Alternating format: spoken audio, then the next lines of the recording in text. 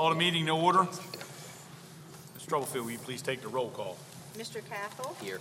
Mr. Collins? Here. Mr. Fritz? Here. Dr. Hattier? Here. Mr. Layfield? Here. Ms. Moses? Here. Mr. Peden? Here. Mrs. Pryor? Here. Dr. Statler? Here. Mrs. Wright? Here.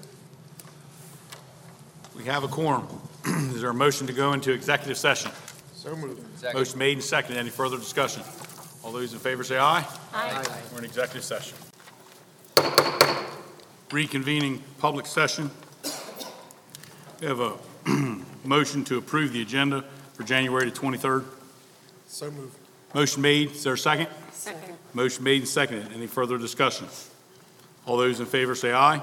Aye. Those opposed? Passes by unanimous vote. Will we please stand for the Pledge of Allegiance?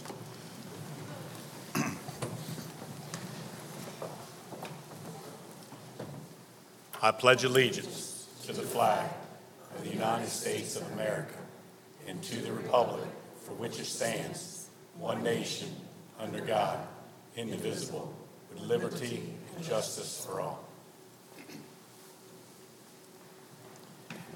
Thank you. You may be seated.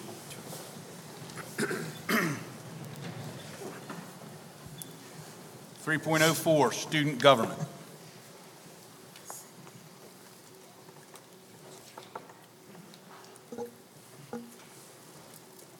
Hi, everybody. My name is Sydney Deary, and I am co-president of the Student Council at Indian River High School. This upcoming week marks the end of our first semester of this school year. With that, our class of 2023 has been actively working on college applications and scholarships. The class has received over 216 acceptance letters from various colleges and over $3.6 million in scholarships. Our next big club event for Student Council and Leo Club members is the Night to Shine event founded by the Tim Tebow Foundation. It is an unforgettable prom night for people with special needs, and it is centered around God's love. I can speak for everyone when I say we are honored and very excited to be a part of this night. Moving on to sports, our boys basketball team has a record of 8-4, and this has been the best start to the season in the past 3 years.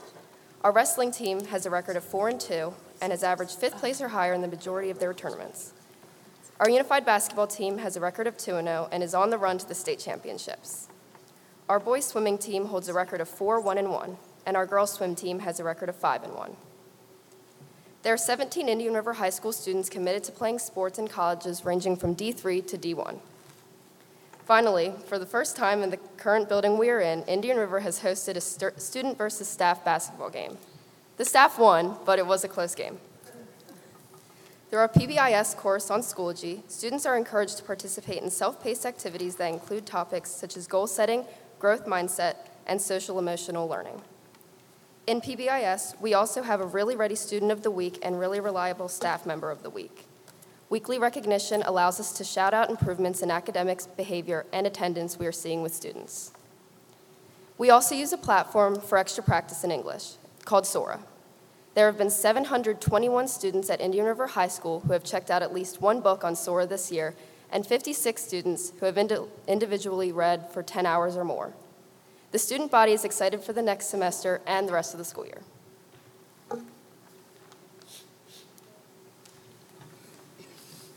Thank you. 3.05 and 3.06. Do you have a motion to approve the regular meeting minutes and the executive session minutes from December the 19th? Motion made. Is there a second? Second. Motion made and seconded. Any further discussion? All those in favor say aye.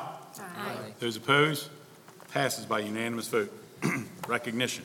Thank you, Mr. Layfield. We have several recognitions this evening. The first is a first place volunteer fire prevention poster contest from East Millsboro. And I ask that Ms. McCurry join us on the stage to present that award. Good evening. Liliana Hazard, a first grade student at East Millsboro Elementary School, won first place for first grade in the state of Delaware in the Delaware Volunteer Firefighters Association Fire Prevention Poster Contest held each year during Fire Prevention Week. Liliana submitted her poster under the topic of Things in the Home That Will Burn You. Poster submissions were judged on originality, neatness, and general composition pertaining to the theme. Liliana received her plaque and recognition at the State Fire Prevention Awards held on Sunday, January 8, 2023, at the Cheswold Fire Company.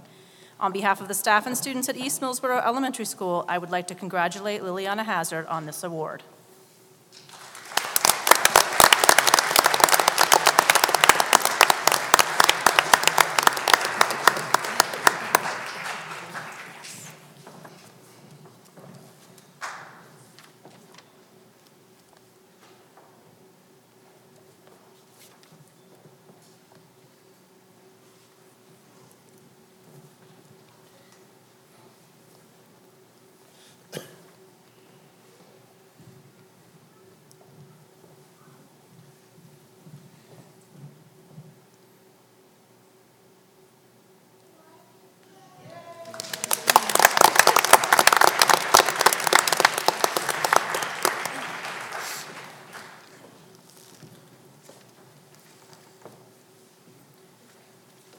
Okay, our next two are both from Southern Delaware School of the Arts. I could ask Dr. Evans to join us for the presentation.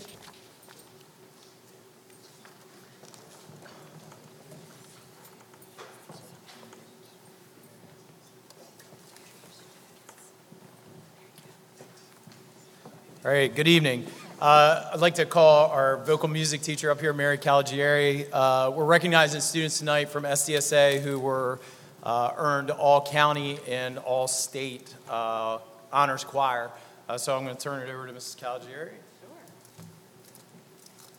Thank you. I'm very honored to be able to present this today. Our students have worked very, very hard to receive these honors, so I would like to call them up. First, I'm going to announce the students who were accepted into the All-County Honors Choir. And I'm going to start with Noelia Ballesteros.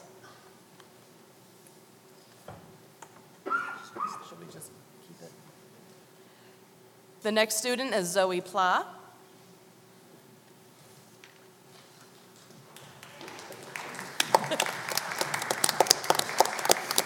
Denisha Purnell-Smith.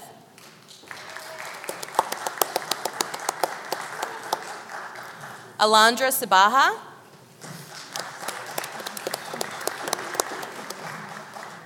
Bryn Simon.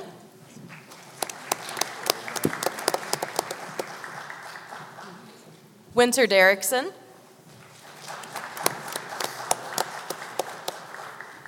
Summer Everngham.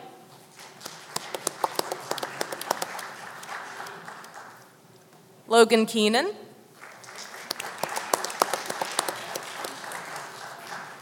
Enrique Nunez.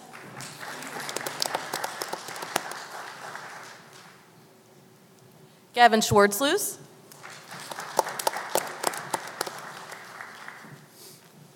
Logan Phillips.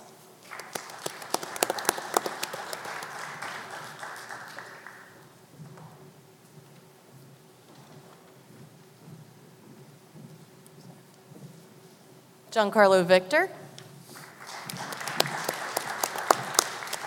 And Alexander Zambrano.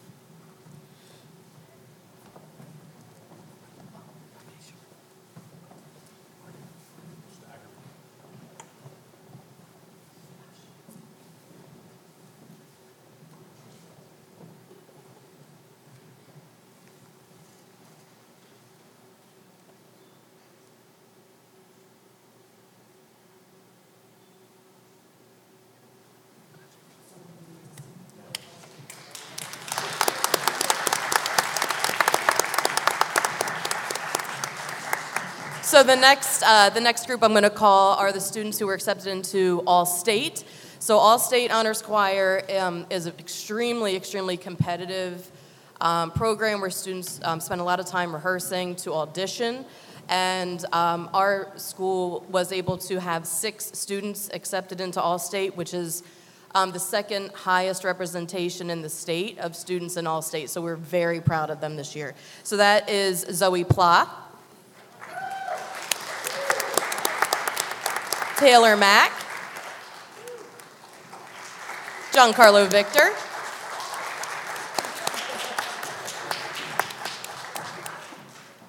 Alexander Zambrano,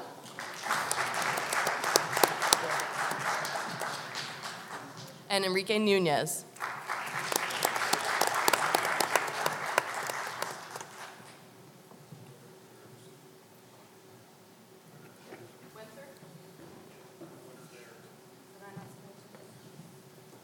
I'm sorry, Winter Derrickson as well.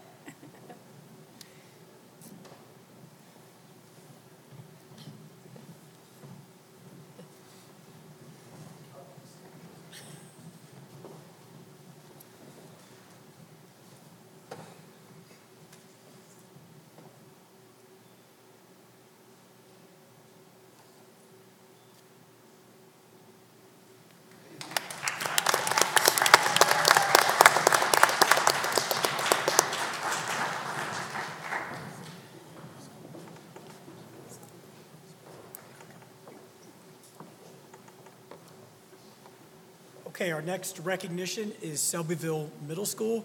I could have Mr. McCready's join me at the podium, please.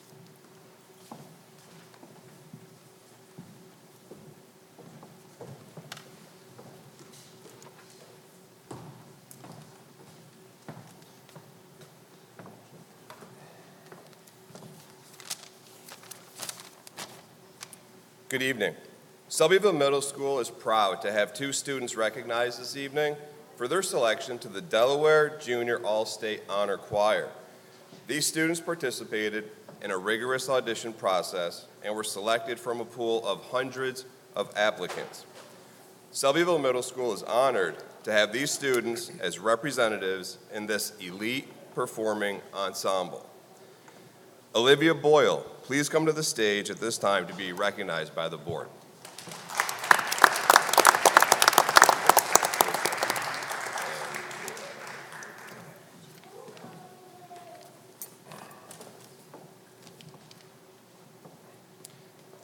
And our second student, I'm not sure if she was able to make it as of 1 o'clock this afternoon. She didn't think she was going to be. Michaela Furman, if you're present, could you please come to the stage to be recognized?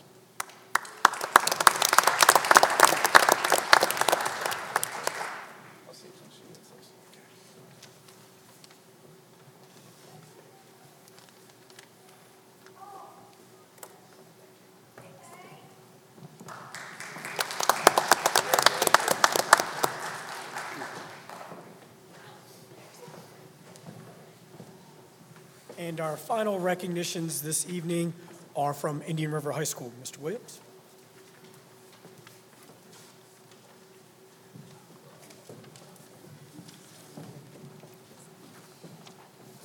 Good evening. We'd like to recognize at Indian River our students for all county choir. I know a lot of them are not here this evening. However, I will read their name and let them be recognized. Ryan Bunning, Jackson Chandler, Maxwell Fadden, Davy Lopez, Gabrielle Young, Sean Caldera,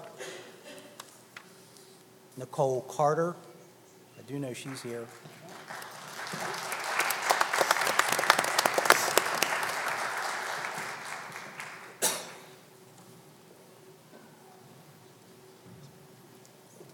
Madison King.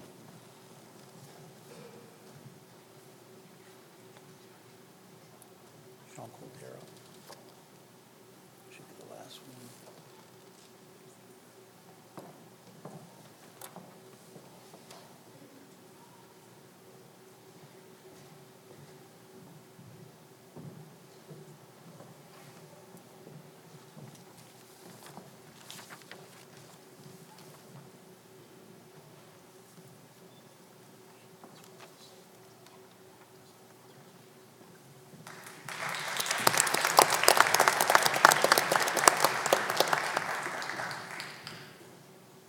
Next, we will recognize those students for all-state choir. If your name is called, please come up to the stage. Again, a lot of our students are involved in a lot of other activities, and unfortunately, most of them had prior commitments to tonight. But again, I would like to read their names so they can be recognized. Davy Lopez, Jasmine Schaefer, Sean Caldera, do you know he's here? Sarah Labarius, Cassidy Landis,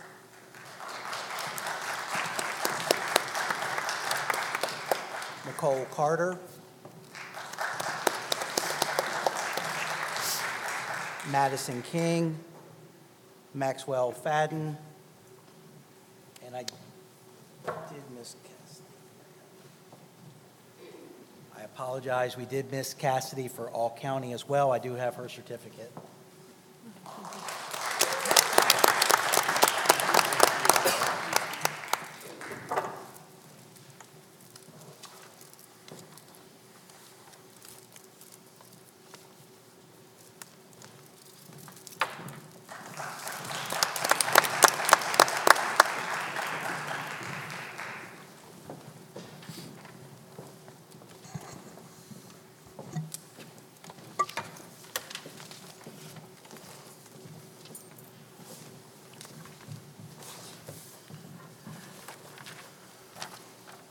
Public session.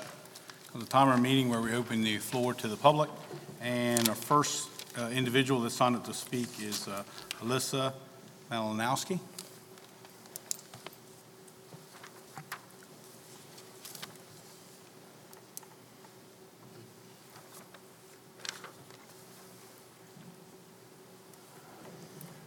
We allot 3 minutes per speaker, and I'll keep you on track, okay? Okay. Can you hear me? Okay. Good evening. My name is Alyssa Manelsky, and this is Pixie. She's my daughter. She will be 15 in April, and she's now enrolled in Sussex Central. I have 5 girls. The eldest is 29. The twins are 24. There's Pixie, and the youngest is almost 8. We're a great family. I've had a home health care business since 2006. It is my entity. The 3 older girls all graduated from Indian River, and we sold our property on Armory Road 2 years ago. This is why we're here. We live less than 5 miles from Indian River. We have hit a dead end regarding Pixie being enrolled at Central. Since the first week of school, the stories of Pixie's daily life is told as we're driving, sitting around at the dinner table, of countless drugs, weapons, vaping, students making out, way more than just a kiss. Students bag classes, they go out to the parking lot, smoke, drink alcohol, and we are just besides ourselves. My beautiful Pixie has seen it all. In the Manelsky home, there has never been technology. No iPads, iPods, Kindles, music devices, game systems, no computer to ever enter my home. I've never seen a Facebook, and I've never sent an email in my life. I'm 47. Pixie tells us weekly of the fights that she's witnessed and heard about from other students. The intention with the girls is to get their shirt off so their breasts are out as the crowd goes wild. These students are 100% out of control. They will never put their phones away, even when prompted to. They sit in seats, kick their feet up on the desks. On a daily basis, Pixie is very beautiful, and she is sexually harassed. Smacks on the backside, very lewd comments. My daughters all wear dresses and skirts 365 days a week to school. She is also very covered. So this is not brought on because of her. It's brought on because the children coming to that school are from a different walk of life. The teachers, some of them are so amazing, and some act just like the students, engaging in inappropriate talk, dressing with very short skirts, their cleavage pushed together, and boots to their kneecaps, as if they are going out on a night in town. I compare this school to the movie Lean on Me with Morgan Freeman. Excuse me, 15 seconds. No matter what, 70% Hispanic, including Pixie. She is half American, half Mexican. She guesstimates about 40% are associated with the drug cartel. They are used as lambs selling drugs rapid, making at least $200 a day. That's $1,000 a week and $4,000 monthly. It's unbelievable. I'm very scared for Pixie. She's going to be at the wrong place at the wrong time. A lot of these students would never give names because of their status with the cartel. Several real gangs. 3 minutes, ma'am. Thank you. Can I submit, I have just this and another one. Can I submit it to you so you can all read it? Thank you. Yeah, so we're pleading today for Pixie to be transferred. This is her leadership award that she was granted with the police academy. Out of 30 cadets, she earned the leadership award. So you're looking into the eyes of a future law enforcement officer. We don't want her going to this school. It's way more than you guys could even imagine. Thank you. Thank you.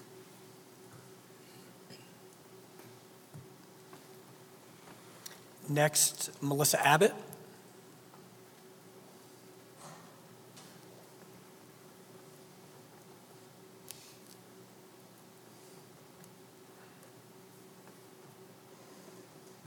Good evening. There we go.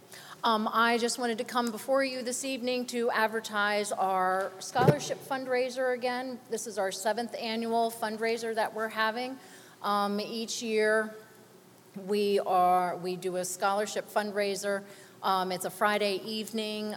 We are collecting donations. The one year right after COVID, we did just monetary donations, and so we're still keeping the monetary donations going, so you can donate just cash if you would like that to go straight to the scholarships.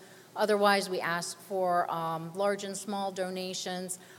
We have a lot of businesses that donate, a lot of our teachers from all of the buildings across the district go and make donations. It's a really fun evening. We have a silent auction and a Chinese auction, and I just wanted to come tonight to kind of advertise that and let you guys know and make sure that you're aware of that. We have made copies of our flyers, and those should be a little bit of everywhere in all of the buildings now. And so the event is March 10th from 4 to 6:30, and it's at the Indian River Senior Center in Millsboro. It's right there behind the Wawa. And so we just wanted to say, come join us, and thank you for supporting us. The scholarship is going to one Indian River High School student and one Sussex Central student who are going on to study education to come back and be teachers. Thank you. Thank you.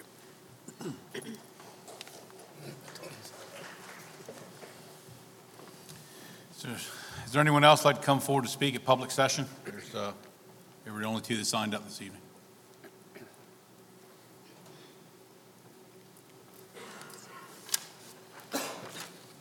You just provide your name before you start, ma'am. Thank you. Yes, sir. My name is Christina Wright. I apologize. I have been through so much anxiety, and I wrote something down last minute to stay on track because, as Ms. Blandard knows, and Mr. Owens, I can go down many rabbit holes.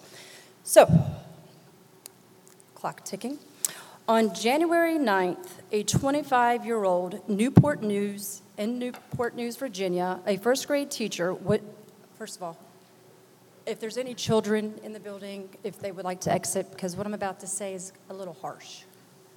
So, we're good. Sorry, I just wanted to say that because what I'm about to say is extremely heavy on my heart. So as we know, a first grade teacher was shot by a 6-year-old with an acute disability. He should have been supervised on the day of the shooting. A new headline in the recent news, Virginia school downplayed warnings. Virginia school downplayed warnings from the teacher before she was shot by a 6-year-old boy. The headline, this headline weighs very heavy on my mind and heart. On 11/21 and 12:07, I received 2 different phone calls from my son's school who downplayed how my son was bullied and assaulted. My son was poked, he was pushed, His head hit the wall, he was kicked, and he was punched. On 113, we find out that there were 3 adults in the room.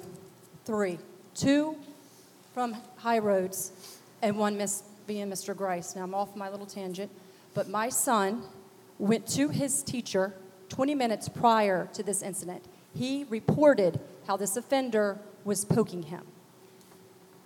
On 1/21, his school held a investigation plan because I wanted a board meeting, and we are told that the 2 staff members from High Roads did not witness this act of violence. I have to add, not only is my son humiliated, but these poor innocent children who have witnessed these 2 horrific incidents that happen under the school system. On 12/7, I wish I could have the seating chart that I was presented by my school, my son's school. So, let me stay on track here, guys. So on 12/7, I get another phone call, and it was, hearing these attacks from my son, who on 12/7 was placed in the corner of a room 11 days after he was attacked on 11/21. This time, not that it matters, but 10 seconds, I'm good sorry. Lord. Okay. He was put in the corner with no exit in the front of him, and there's no one-on-ones. They were pulled. So I'm going to read it real quick. I am here because these incidents happen and will continue to happen to our children. Bullying and violence is real. It's our children's reality. We should give them the tools to help them survive in such a cruel world.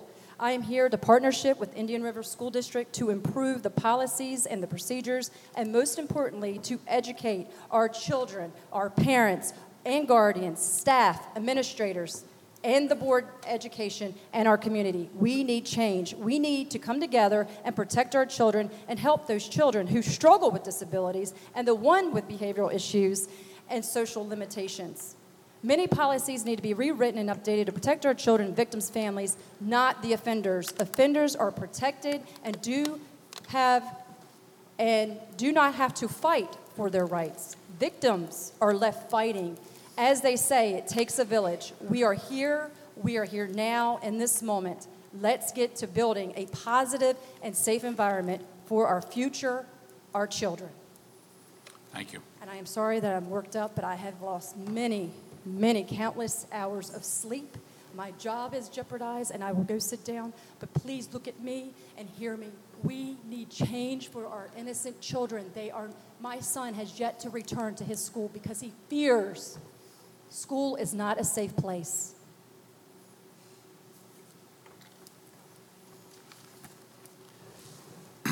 Is there anyone else that'd like to come up to speak? Public comment? Hearing or seeing none. New business, 6.01, school choice applications, 2022-2023 for January. Good evening. Good evening. On board docs this evening, you'll see a total of 15 school choice applications. We are asking the board to review those and asking to accept all 15 of those applications. As you see through your board docs, they are all priority number 1s as being returning students. Is there a motion to approve? So moved. Motion made and seconded. Any further discussion? All those in favor say aye. Aye. Those opposed? Passes by unanimous vote. Thank you. Thank you, Mr. Lewis. 6.02, donations, Cordry Charities. Yes, thank you. We have 2 donations, both by Cordry Charities, one in the amount of $3,000, which was a check, plus an additional $1,000 grocery store gift card to be used to help families in need within the district. And one was for North Georgetown, also from Cordry Charities, a $2,000 check to be used to help families in need. And per our policy, we would need action for us to apply those funds as intended by Cordry Charities. So moved. Motion made. Is there a second? Second. Motion made and seconded. Any further discussion? All those in favor say aye. Aye. Those opposed? Passes by unanimous vote. 6.03, 2022-2023 organizational chart. Yes, thank you. Per policy CC, annually the board shall review our district organizational plan. It is, again, in board docs, and I am happy to answer any questions. And if there are none, I would ask for action on the organizational chart this evening. Everyone get a chance to review on board docs? Is there a motion to approve the organizational chart as shown? So moved. Motion made. Is there a second? Second. Motion made and seconded. Any further discussion?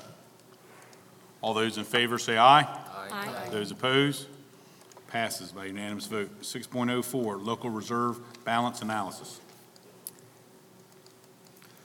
Mrs. Smith. And thank you. We'd like to welcome Mr. Dufendock here with us this evening as well. Mrs. Smith? Yes. Back, I think it was the November Finance Committee meeting, Mr. Dufendock had done an analysis of our local reserve balance and a projection for future years and an analysis of what pressures we're facing and what's out there. So he is here tonight to present the entire presentation to the full board. All right, thank you. Good evening. I think you have the report in your board docs, hopefully. I was asked to take a look as an independent, objective viewpoint in terms of what your current local reserve balance is, how it's trending over time, where it's been, where we expect it to go.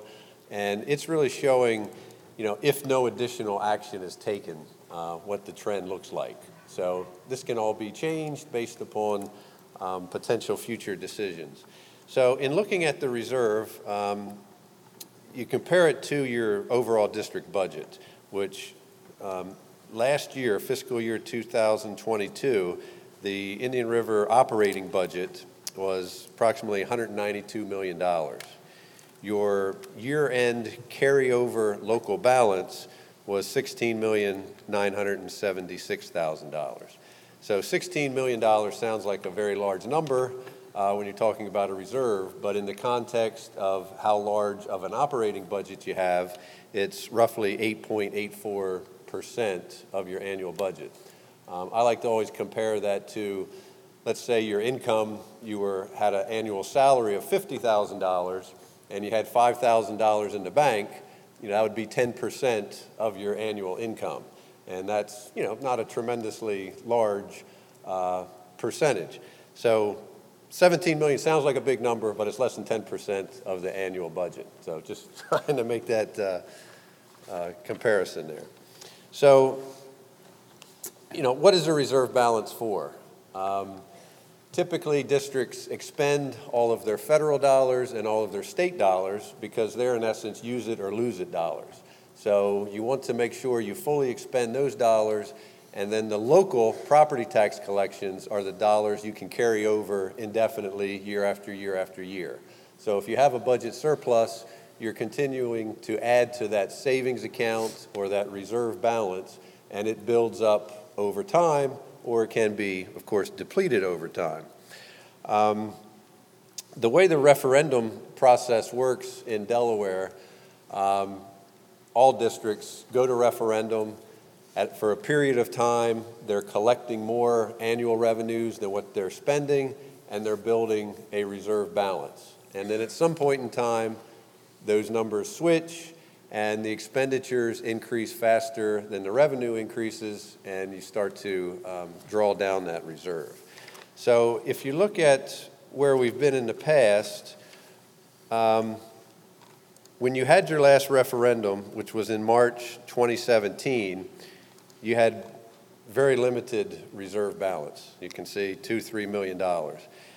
That has increased gradually and consistently to our close to $17 million where we currently have the reserve, which is very good and very strong balance.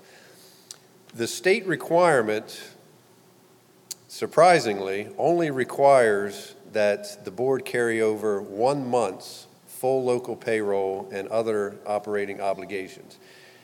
In Indian River's case, that amounts to only about $3.5 million, which is a very low amount. Why does the state have it so low? I don't know. But to me, having worked in several districts, it's way insufficient to what it should be. And I'll talk about that in a second. Individuals who have looked at what is a more reasonable reserve balance have usually come up with the 5 to 10% of the annual operating budget, which is right in the category where you're currently at. So again, currently we're in pretty good shape. The other thing to consider and be aware of, when you look at the $17 million, districts have a lot of 10-month staff that they spread their pay through the summertime. So when you get to the end of our fiscal year, which is June 30th, there's about $6 million of earned money that has not been paid out because those salary payments will be made in July and August to those 10-month staff who have already earned the money by June 30th. So since the state operates on a cash basis, not an accrual basis, that $6 million is part of that $17 million. So really, the $17 million is not as much as you might think, because $6 million has actually been earned but not paid out for the 10-month salary. Another way of looking at it is you also have to have a reserve because your local property tax collections do not come in on a cash flow basis until early October. The property taxes are due at the end of September. You don't receive them, the majority of the collections, until October. So you need to have a balance to get you through July, August, September before receipt of those property collections occur. So in Indian River's case, during those months, from July through early October, you're spending about $14 million, and you're only bringing in property tax collections about $8 million during that period of time. So that also represents a $6 million cash flow need. So looking at it either way shows you, in my view, that $6 million should be your absolute floor, that you would never want to go below that amount. I'll try to summarize here without going through all the detail that you have in your packet. But in essence, it looks like, in working with Tammy, and she can comment if she sees anything differently, and of course we'll be exploring this in more detail, but it looks like you have an approximate structural deficit of about $2 million, meaning the annual revenues are about $2 million short of your annual expenditures, looking at it in the current year. Now, you also have some one-time expenditures that are adding to a potential reduction in your reserve. You have a one-time curriculum purchase of a significant amount. You have potential local match obligations for the construction market pressure that we've discussed. And we're, of course, trying to minimize that, but that's a potential liability out there. You also have, in this particular fiscal year, a 27 pay issue, which is a complication of the biweekly pay system. Every 12 or 13 years, you have an extra 27th pay, and that's costing the district locally about $1.7 million in this particular fiscal year. You also had a negotiated salary increase that was technically for the prior fiscal year, but when the settlement or when the negotiations were completed, it actually hit in this fiscal year, so that was another $800,000 going against the reserve. So there's some other things, and I won't reiterate what's in the layout here for you, but the graph that you have showing the future projections show, again, if no action is taken, the potential reduction in the ending year reserve balance going down to that critical $6 million by the end of fiscal year 2026 is the projection. So that's the key issue. So this, again, this is a prediction. It's, in essence, just trying to be prepared for that and consider options of delaying that or mitigating that concern. So you can also see that you have, Indian River's in the fortunate position of having by far the lowest tax rate in the county, significantly lower than all of the other districts in the county. And the district also is not fully assessing the taxes that it could assess. There's about $2 million annually of what are called match tax components that the board's authorized to assess but are currently not being assessed. So that's something for consideration. Of course, there's the potential for expenditure reductions as well, potential for referendum. You know, there's a whole host of series of items or combination of items that could help address that. But we thought it was important to get this information to the board just to show that with current trends, and if they continue and if no action is taken, the projection is showing that FY 2026, you would be declining the reserve down to that critical $6 million balance. So I hope I haven't made anybody's head spin with all the numbers. Sorry if I threw too much at you. If you have any questions, I'll be glad to try to answer them with Mrs. Smith. But again, it's a projection and it's just a preparation document to see where the train is headed to see if the district needs to make an adjustment. Match tax. You have in here district tax rate considerations. We've got a reassessments that's beyond our control, the impact fees beyond our control, and we already control somewhat that we've created the lowest tax revenue in the county. So something we control is match tax. Yes, over the years, and the governor's been pretty upfront that they really have tried to push some things to the local taxpayers, which is certainly not great. But when they have provided funding in a lot of programs over the last decade especially, they've said districts can match what the state is providing if they choose to assess a match tax for things like extra time programs, technology, opportunity grants.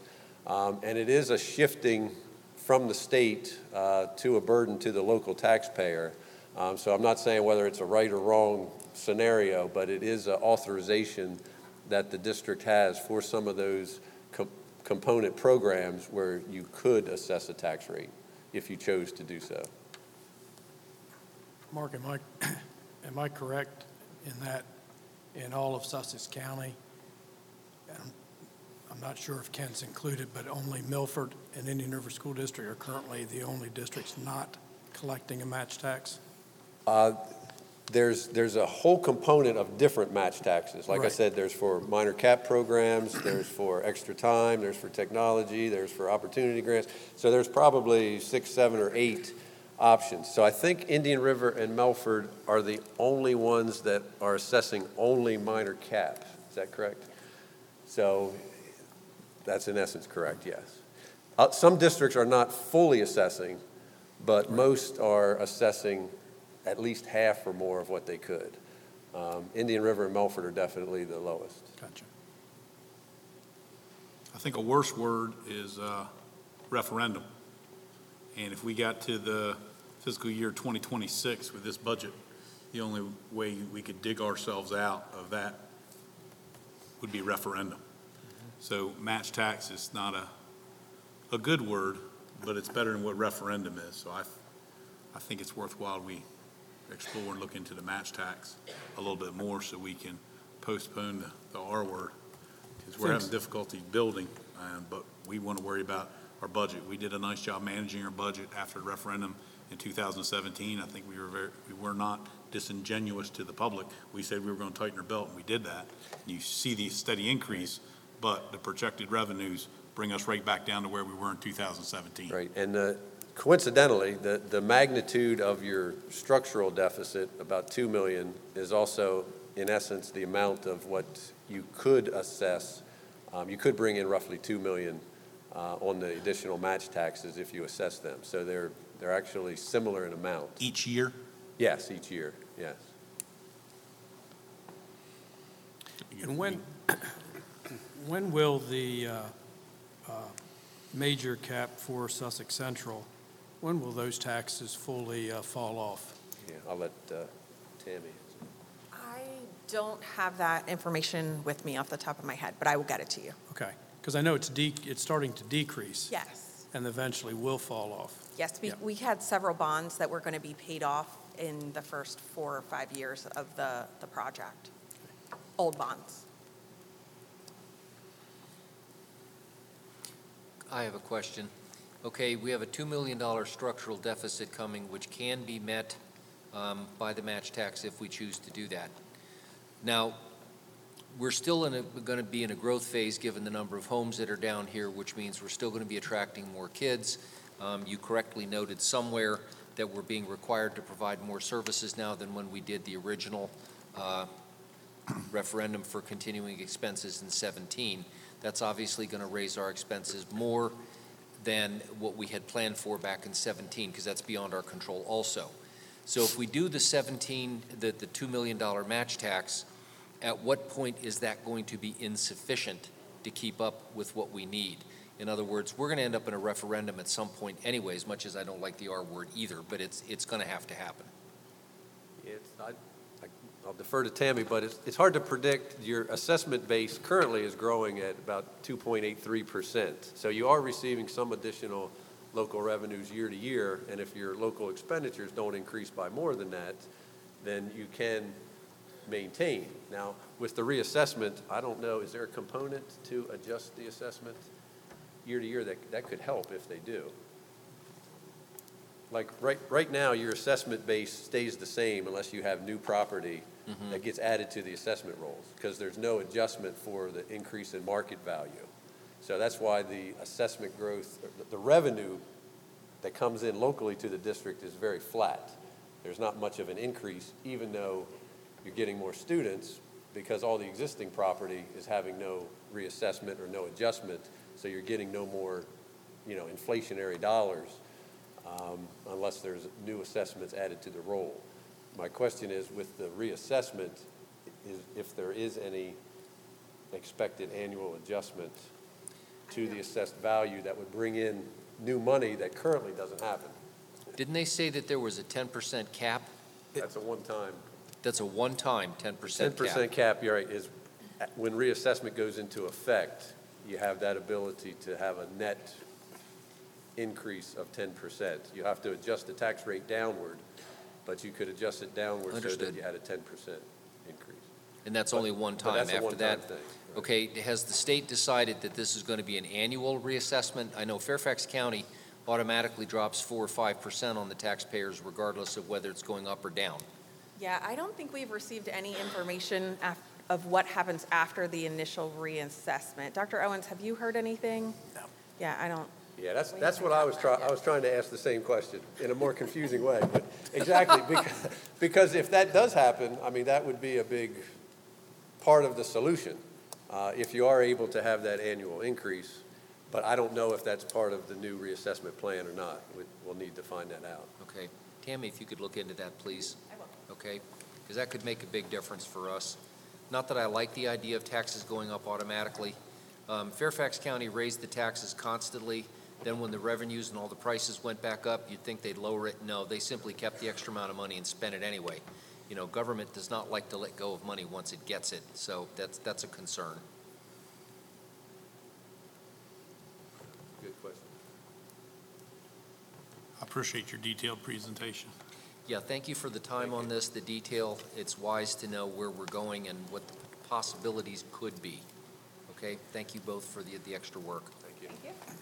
I think it's also wise that the school district take time to assess its own expenditures and determine what's necessary, what's not, and if there's any waste in the current budget, that should be considered as well going forward. Should be reviewed, just like any good budget. Thank you. 6.05, Long Neck Elementary School drainage. Mr. Booth? All right, thank you, and hello.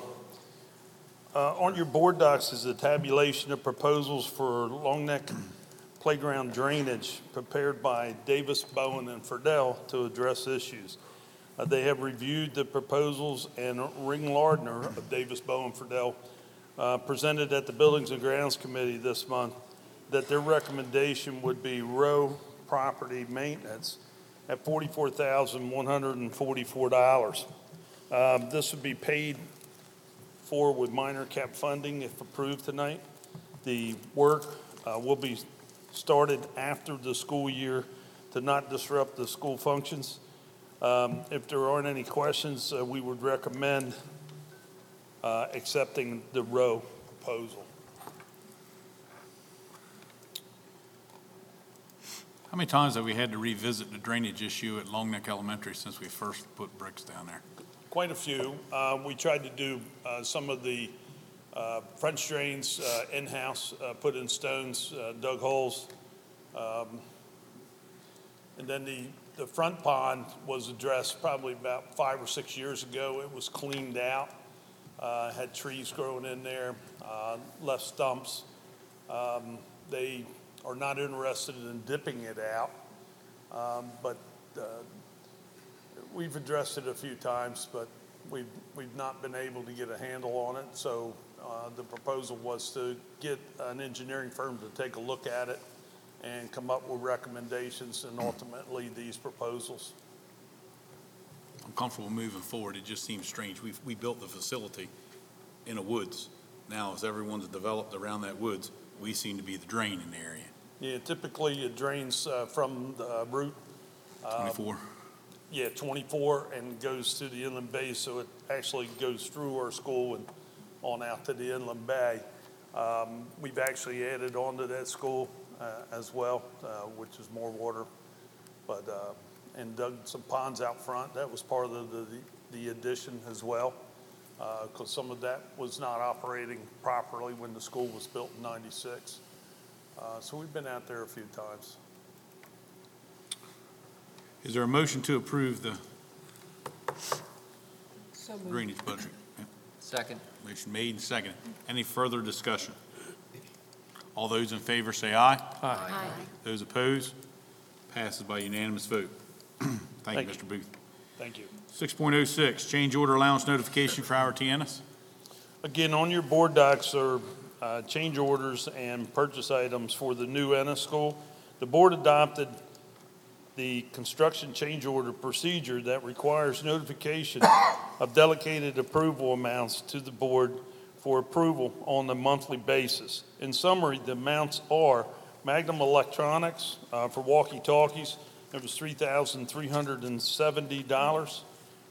Advantech, $49,500 for bi-directional amplifier to enhance responder communication. RYJ change order number 29, that was for $32,018 for slab and site work for the outdoor classroom and walkway construction. R.Y. Johnson change order number 30, $49,833 for purchases of new motion medical equipment.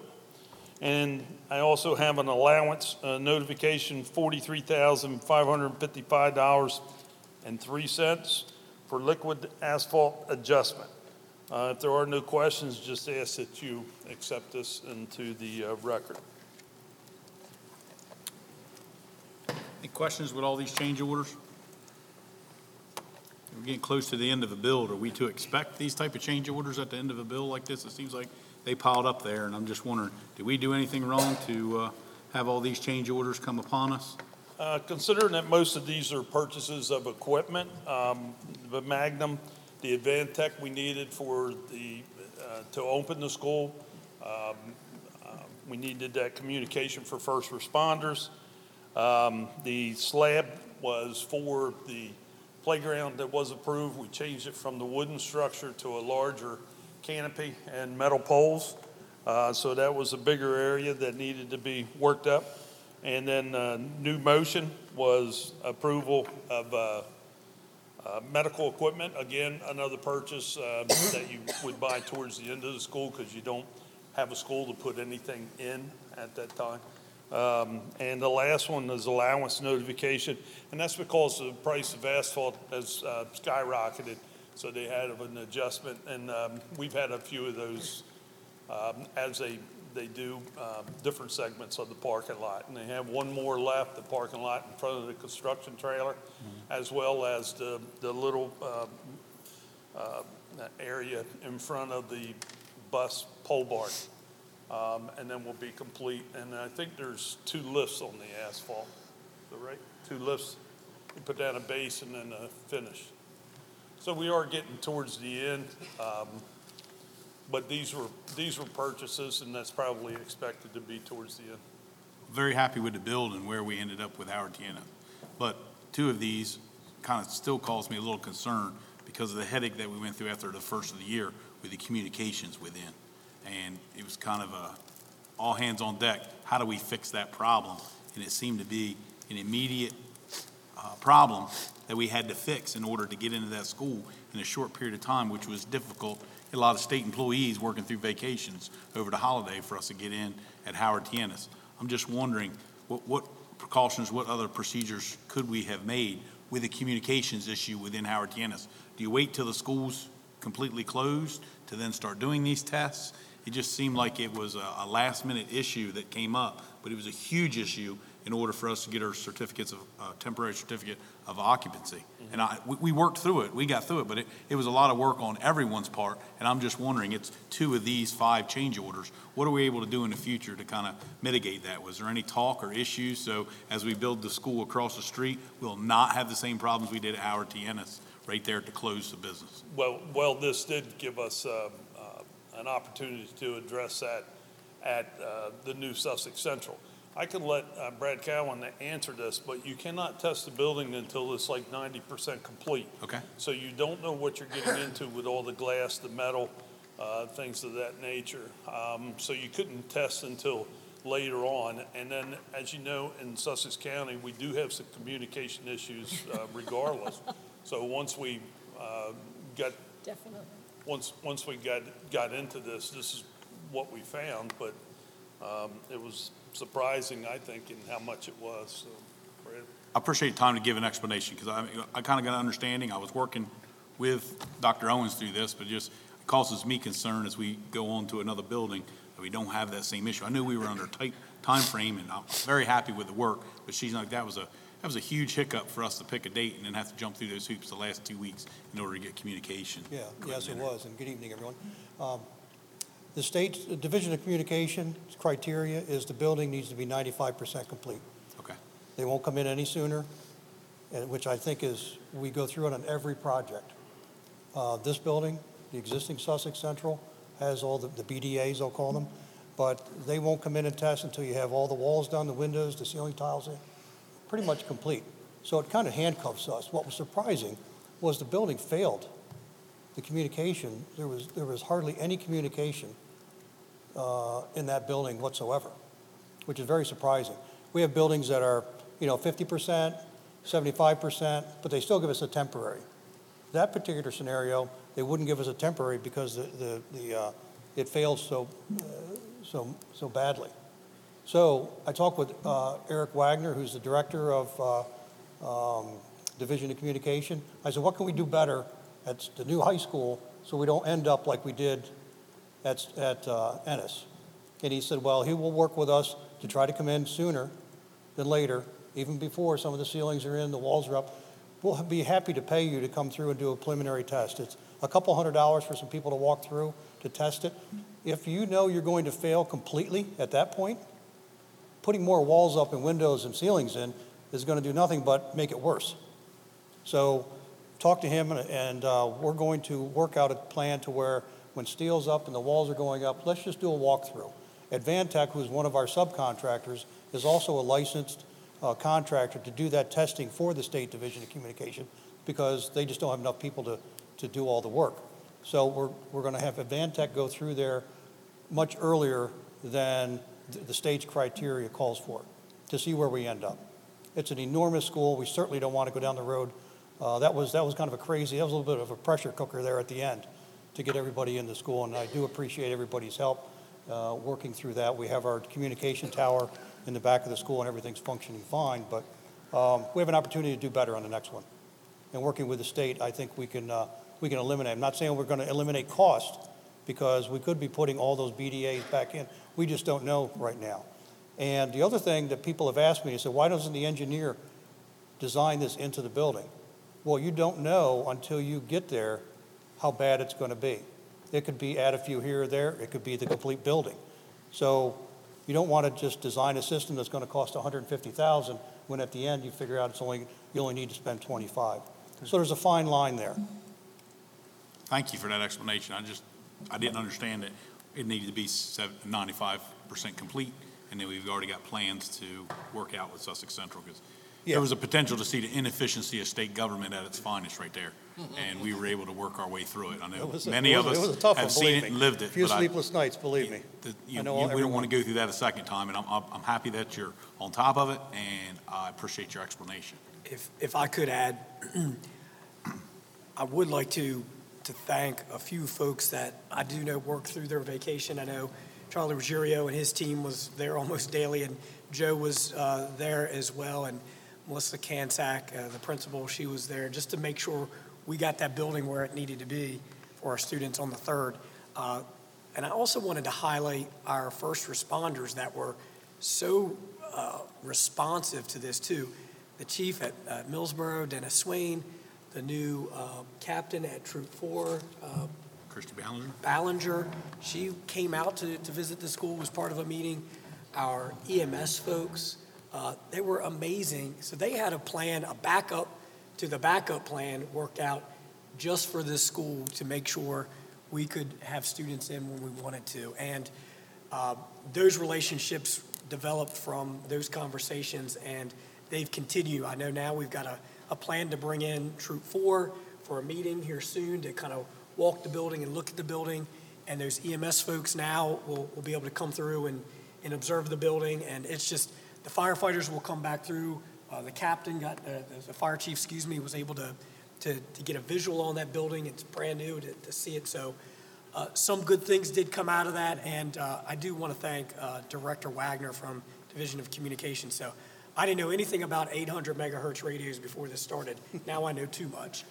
But the door opening with him too, and just as recently as last week, I communicated with him that we need this to go better across the street at Sussex Central, and he's on it and he's committed to that too. So I don't want that to get lost in this, but that was a little bit of a pressure cooker there for a little bit. Yeah, it was. Thank you. Thank you for that explanation. Okay, we got 5 change orders. Is there a motion to accept the change orders? So moved. Second. Motion made and seconded. Any further discussion? All those in favor say aye. Aye. Those opposed? Passes by unanimous vote. All right, thank you. I think Robbie Murray also was someone that helped with establishing communications there from the county. Thank you.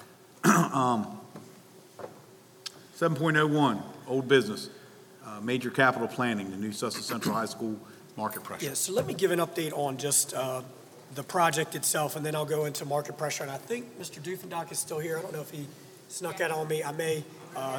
We may lean on him and Mrs. Smith a little bit for that. But construction at New Sussex Central is proceeding as scheduled.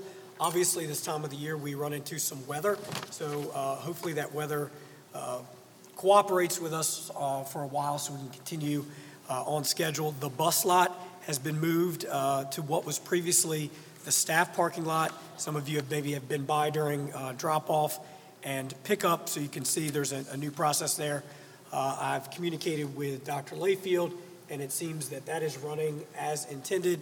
And actually, the first couple days, they were able to get students out of there actually quicker than we were previously. So again, that was moved because we are clearing space along that southern end, so we needed to change those procedures with entry into and exit out of the school. The construction team is currently prepping the foundations for footings, which are scheduled to be poured the second week in February. DelDOT had a pre-construction meeting associated with the entrance last week, and that work will begin in the very near future as well. Lastly, all the bid bonds have been returned to the bidders. Thus, we will begin to see contracts from successful bidders, which will allow the district to establish purchase orders. Now I'd like to shift kind of into the new Sussex Central High School market pressure. As you know, we've had some ongoing communications about market pressure concerns at the new school. With official bids that came in on December 6th, the district now has the actual construction costs that must be determined and the amount of additional funding that we'd like to request from the newly created School Construction Market Pressure Contingency Fund based upon our formally received bids. So as you know, once those low bids came in, where we are now on the low, as from those low bids, is $187.6 million for the project itself. And total that has been authorized is $162 million.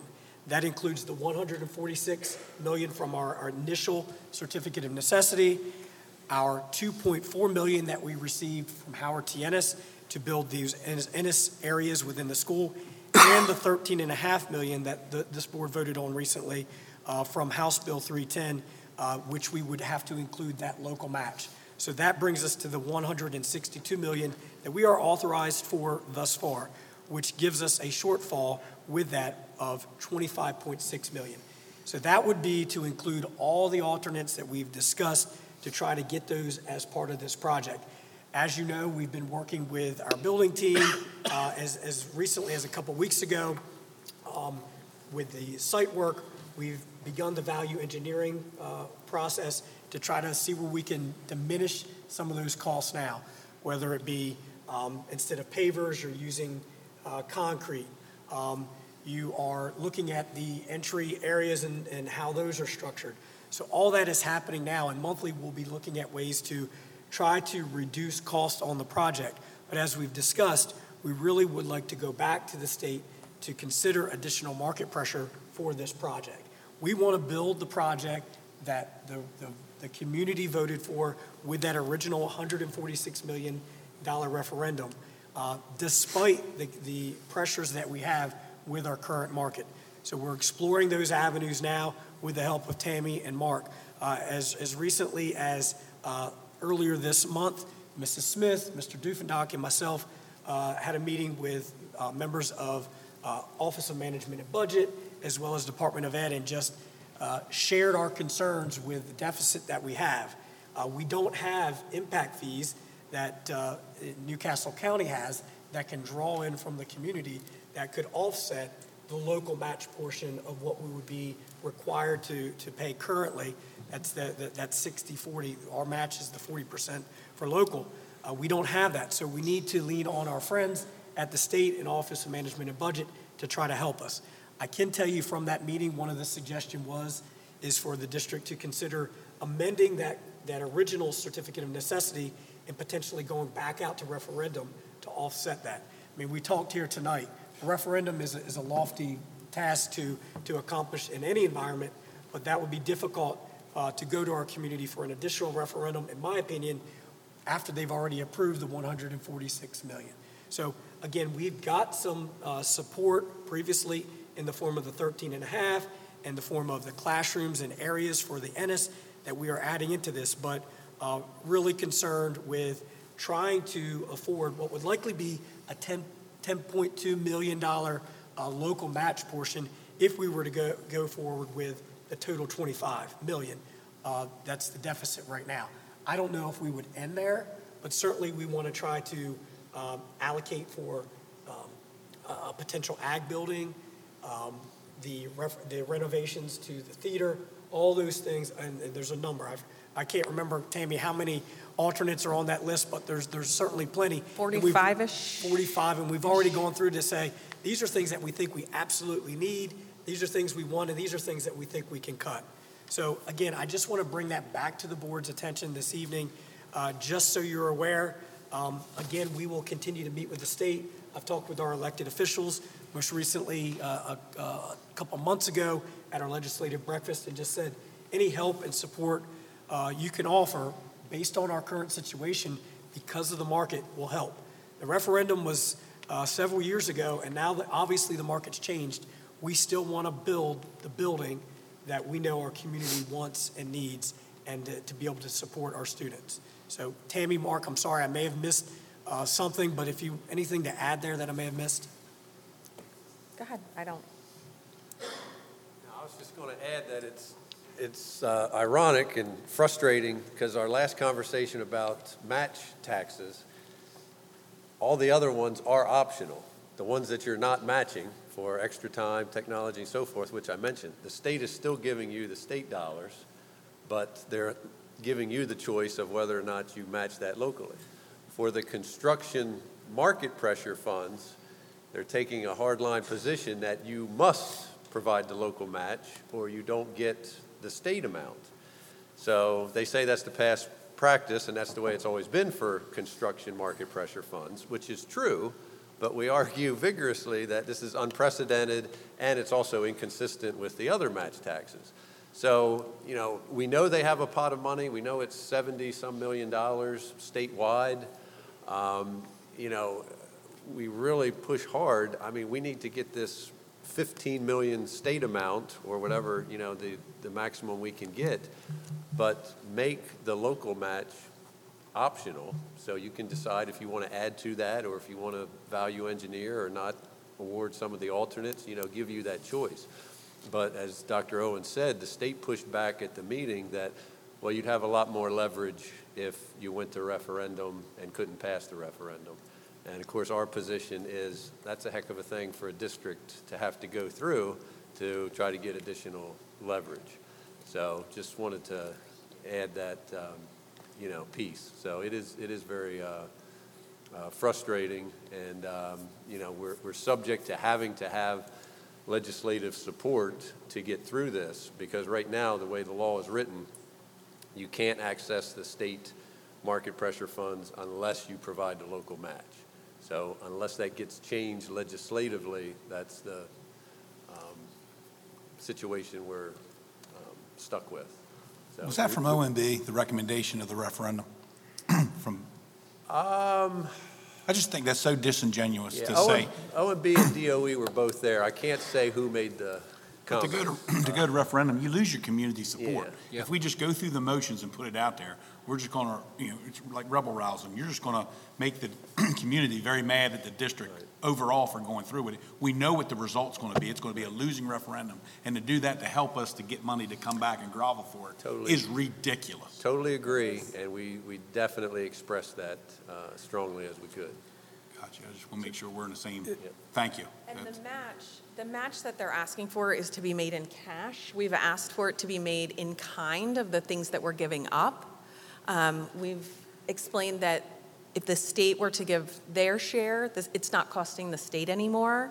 And if a district can afford to make that local match, then they get more. And if they can't, they at least get a portion of what's needed. So we've tried multiple avenues to try to get some assistance, but so far have not been successful, unfortunately.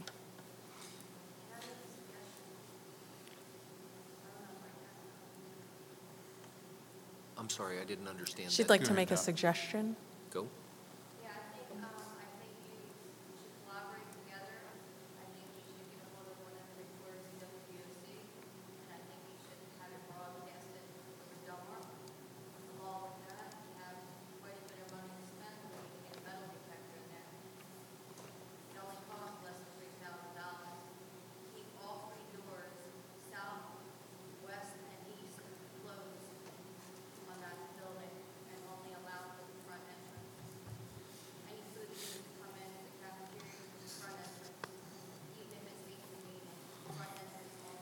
Thank you. We'll have a public session at the end of this. You can speak for 3 more minutes if you'd like. Doc, you had something you want to say about specifically this? Just to clarify, when we went to the original referendum, all those 45 options were included, correct?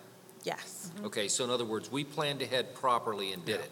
Okay, there's an escalation clause built into almost every contract. That's what, anywhere between 2% and 3% per year, maybe 4%? Is that a fair number? Fair. Okay, so the price hikes that we've had since then through something that was not our fault are pushing 30 to 35%. Is that a roughly good number? Okay, so this is all very unprecedented, and for the state to hold out against us on this, and the other districts who need the money as well, it's not just Indian River, is extremely difficult to take. It's not our fault. We planned a good school for the community. We put a lot of effort into that, many, many meetings, many months to plan it out, and now we're being told, hey guys, go back and just ask the public for more money. And this is the same governor right now who's still demanding his $2 million back on his give back every year, which is another scandal considering the amount of cash that he's sitting on right now. Why are we still giving back $2 million a year? In 5 years, we'd have our $10 million. All righty, and that would be a way to do an installment plan, and we get our money back on that. But he will not give up on that number. Okay, as to the suggestion to get WBOC and others involved, I see 2 local reporters here who have been very good at writing things up for us, and I'm deeply appreciative of that because they do provide a good logical explanation to the public of what we are trying to do. Okay, BOC and others, RDE is certainly another avenue, and I have a feeling that David's in here someplace. Exactly, and I know that old David over there's got the information already going out. Whether they publish it or not, or do something with it, that's up to them. But I know we are making the efforts. Okay, but at the very least, give us our $2 million back. You've heard me say this at almost every meeting now for a long, long time. Give us our $2 million back. We'll start with that.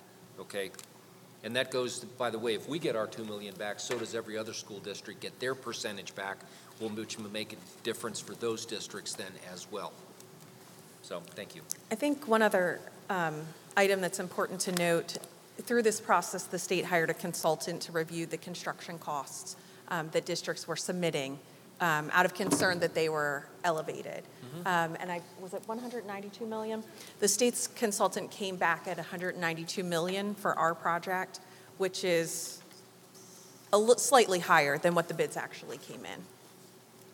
So actually, through our own good due diligence, we're still giving it less than what the state says it should cost. Correct. Okay, so compared to the state, we're not doing half bad. Right. My opinion. So we had to go to referendum to raise the money to build this building, but am I correct in saying there's a school in Wilmington that's being built 100% on state dollars, no referendum required? As far as I know, correct. Correct. I'm sure it's needed, but it's nice that they would have to follow the same rules. Yeah. Any further discussion on the market pressure?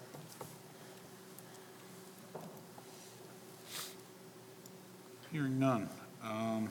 Howard T. Ennis. Yes, thank you. As Mr. Booth indicated, we do have 2 areas of paving left to complete, which are the approved alternate parking lot in the front of the construction trailer and the entrance to that bus pole barn.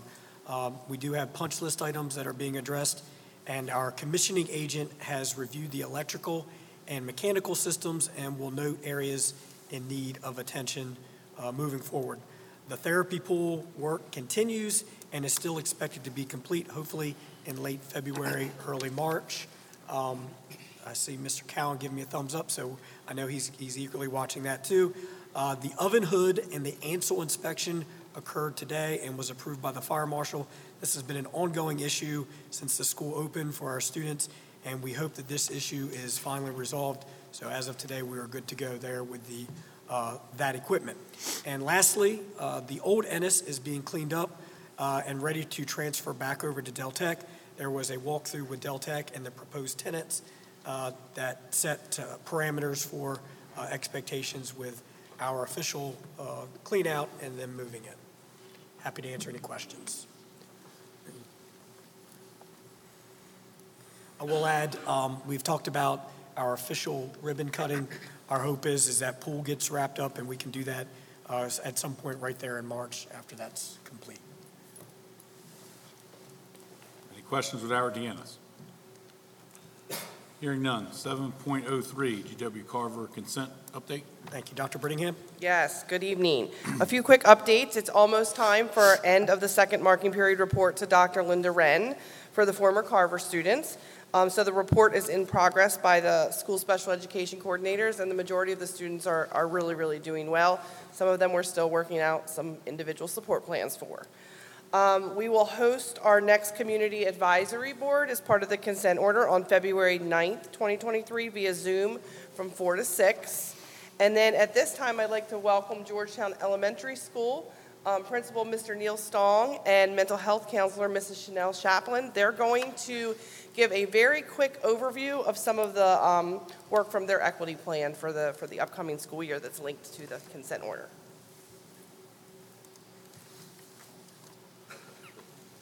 Good evening, everybody. Morning. Sorry for my voice. Evening.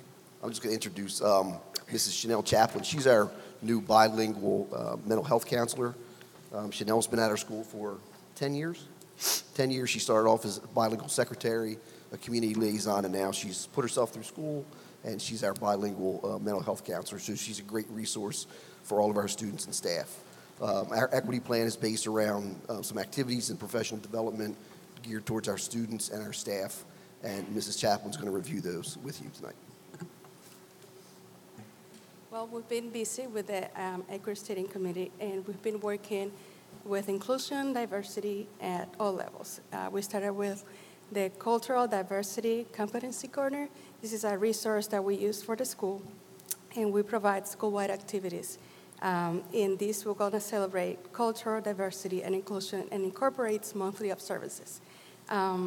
We have provided information and activities on Hispanic heritage, autism, and the language of Braille. For Braille Day, this month of January, our district teacher for the visually impaired has completed a couple of activities with the students throughout the school to build empathy for those who are visually impaired. Some of those activities included exploring the Braille machine. We had blindfold role plays, orientation and mobility, and we're displaying a bulletin at the school so the students can touch the alphabet and they can learn the alphabet in Braille. We are planning our Cultural Diversity Spring Festival, and this is along with Sussex Central High School, North Georgetown Elementary School, Georgetown Middle School, Haritianis, and IREC. This is a festival that will incorporate community stakeholders, local businesses, families, students, and staff to bring awareness and resources available to our community, as well as activities designed to celebrate our culturally diverse community in a fun, family-oriented day. And the mental health department, we recently hosted the social emotional learning night. And we had families come in and turn their attention into mental health as an integral part of education and human growth and development. Families learn about self-awareness, self-management, social awareness, relationship skills, and responsible decision-making through art, STEM. We have physical education, bibliotherapy, and counseling activities.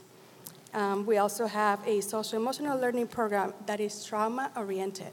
And this is to help students that are multilingual and new to the country to identify what barriers hinder their education and their progress. And that could be trauma-related barriers, that could be the language, or it could be just the adaptation to a new culture. And finally, during the month of February, we are establishing a book buddies reading partnership where the older students partner with the younger student with the program I Love to Read during the month of, and other activities. Thank you so much for sharing. Any questions for us? Thank you for your time tonight. Thank you. Committee reports, 6.01, Building and Grounds. Mr. Brett? Okay.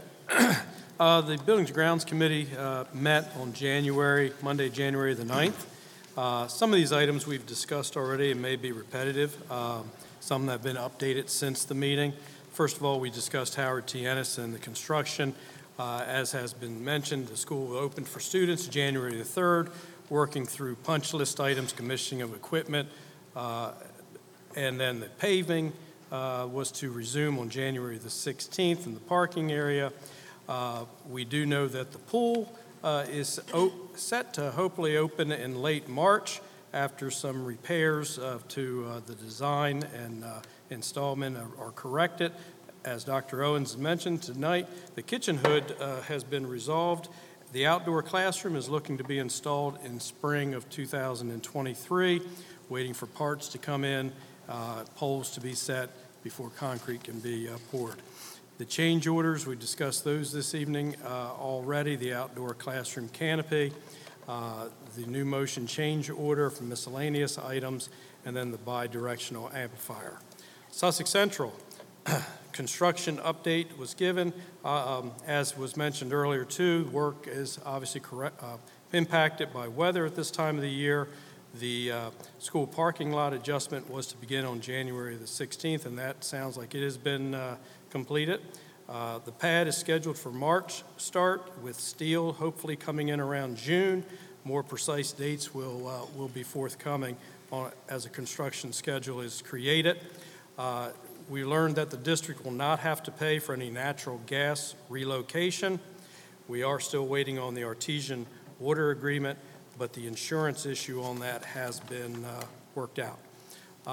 Change order procedures. There was a proposal to change limits on change order procedure was presented to the committee. It was discussed.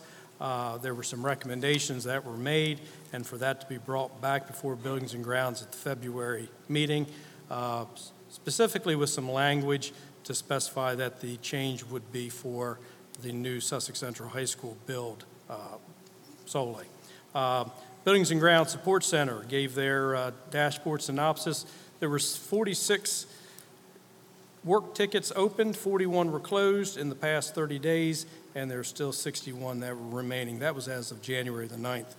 The HVAC cooling tower replacement works begun at Long Neck and North Georgetown. Old units were removed, new units set in place.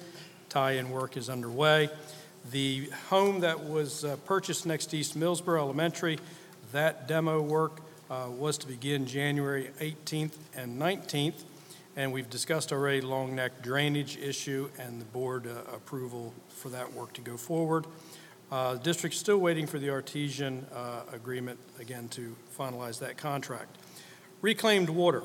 So the town of Millsboro with the reclaimed water up at the Sussex Central High School area.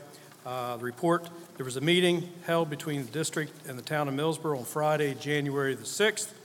Discussion of grant money, project scope, and the path forward.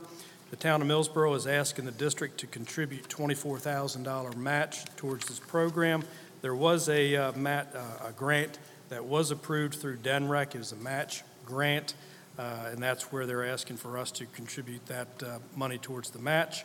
There will be an upcoming meeting in regarding the design portion of that project. Lead testing. At the time of the Buildings and Grounds meeting, about half the schools had been tested. Since then, it sounds like the rest of the schools have been tested with G.W. Carver to go back and to be retested. Let it be known that the Indian River School District is not the only state to be tested for lead. It's all districts throughout the throughout the state. It just happened to be that Indian River School District was the first school district. So if you're reading anything about that in the papers, it's all district, not just ours. And the next Buildings and Grounds meeting will be February 13th at the G.W. Carver building, and everybody's invited to attend. Thank you. Any questions with Building and Grounds? Thank you, Mr. Fritz. 8.02, Comprehensive School Safety. Mr. Cathell. Just one announcement. So on December 22nd, the school district and the Millsboro Police Department hosted alert training. This is the Advanced Law Enforcement Rapid Response Training. This was held at Millsboro Middle School. Training was conducted by Constable Josh Worrell and Millsboro Police Officer Sergeant Evan Rogers and the SRO at Millsboro Middle School, Detective Jonathan Zabrowski. And that's all for our school safety. Thank you, sir. Any questions with Comprehensive School Safety? Hearing none. 8.03, Finance. Doc? Thank you. We also met on January this one says 10th, but whatever, it was a Monday night. Okay, we shared the minutes.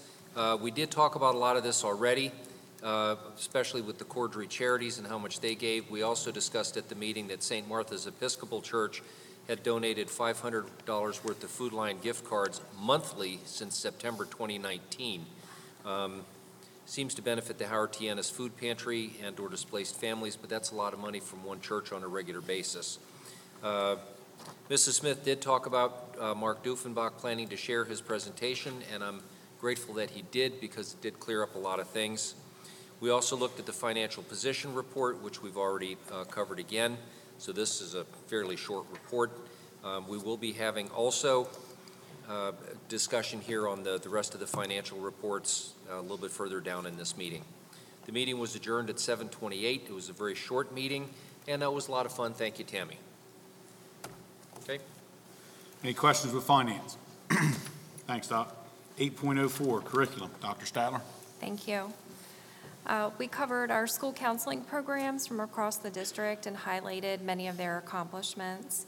Mrs. Leslie Hazard was selected as the 2022 Delaware School Counselor of the Year, so congratulations to her. Our National School Counseling Week will be held February 6th through the 10th. Thank you to all of our school counselors for their hard work, their dedication to our staff, students, and families. We talked about before and after school programming. This has been a topic of conversation ongoing. Each school has developed either a before or after school support program that addresses the needs, academic needs of our students. And these programs are designed to help close that learning gap for those students that needed additional support in reading and math. Carver consent updates, we talked about those. Dr. Brittingham already covered those. The special education department is continuing classroom trainings. These were actually started pre-pandemic. Those are continuing, and then moving into next year, we'll have a year-long plan for this initiative. So we're looking forward to that, and our teachers have been very receptive to the training. And during the months of February and March, the department will be conducting an audit of our one-on-one supports for our students to make sure that we are aligned with what we need to be completing in that area, and recommendations will be made to the school teams following the audit. So thank you to Dr. Brittingham for the work that they're doing. Our next meeting is February 13th. Thank you. Thank you, Dr. Statler. Any questions with curriculum? 8.05, DSBA Board of Directors. Ma'am? Yes, we had a meeting in Dover on January the 11th. Some of the topics that were discussed, we had a presentation on House Bill 198, which is the Black History Bill that was passed by the 151st General Assembly. Doctors Monica Gant and Michael Feldman did a presentation. It was very informative. I cleared up a lot with a lot of the board of directors that were there, having gotten the impression that there was a demand that this be done when there were some schools and districts that are already doing a lot of this, and they could tweak some of it and possibly make it better or incorporate it in different fields of education. As has been discussed here tonight, the lead in the drinking water, Dr. Marinucci did a report on that. There was some concerns about how the testing had taken place and the improprieties and all that. So he's been in contact with a DPH and DOE, and as you heard tonight, we're continuing with that. We also discussed an adult sexual misconduct working group. This is a result of a package of sexual miscellaneous and misconduct bills in the 151st legislative session. A work group has been established for guidelines, and they'll put further information out on that. Dr. Marinucci also discussed several bills that was impacting public education that were currently introduced and being tracked. One is House Bill 34, in particular, requires the board to hear public comment prior to taking action on any action items. That was a lengthy discussion, and they're going to look into whether that makes sense or not. Also, Dr. Marinucci indicated that there are several districts who have passed referendums just like we did, and they've begun to receive capital funds for the projects, but the bids are coming in way above the funding level. He indicated that he is working with the Bond Bill Committee members to understand the market pressure funding needs and the issues that surround the local match of additional funds. As with many districts, some of them stated that if they had to do a match, they would go bankrupt. There's no way they can take what they've got and then have to match it and be able to operate effectively.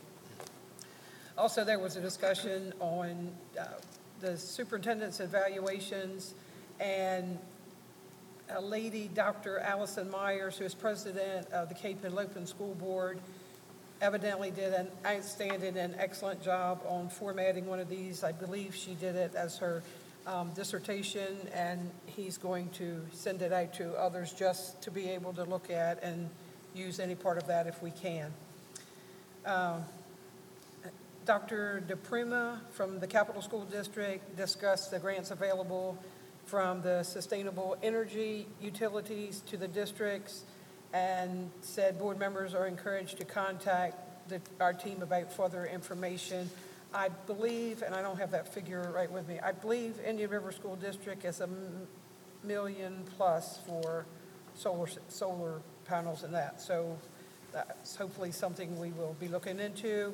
And at the end of the meeting, after it had adjourned with the board, Dr. John Marinucci, who has been a tremendous asset to all the districts in the state of Delaware and has done a remarkable job, announced that he would be retiring as of June 30th. So he will be greatly missed. That's my report. Any questions with the board of directors? Thank you, ma'am. 8.06 DSBA legislative. Our next meeting is scheduled for the second week of February, so I'll be able to give a fairly robust report then. Can I share, we had a presentation regarding, I think it ties into both of yours, can I share? Yes, sir. So recently, Dawn Alexander, I believe she's with Colonial, spoke to our leadership team regarding House Bill 33, which is an act to increase funding for preschool children with disabilities who are not counted in their intense or complex special education units. So I believe that's going to be presented as in part of the General Assembly here within the next couple days, I believe. But that act revises the current ratios, which are 12.8 students per unit to 8.4 per unit for all children 3 years of age and older enrolled in those preschool programs.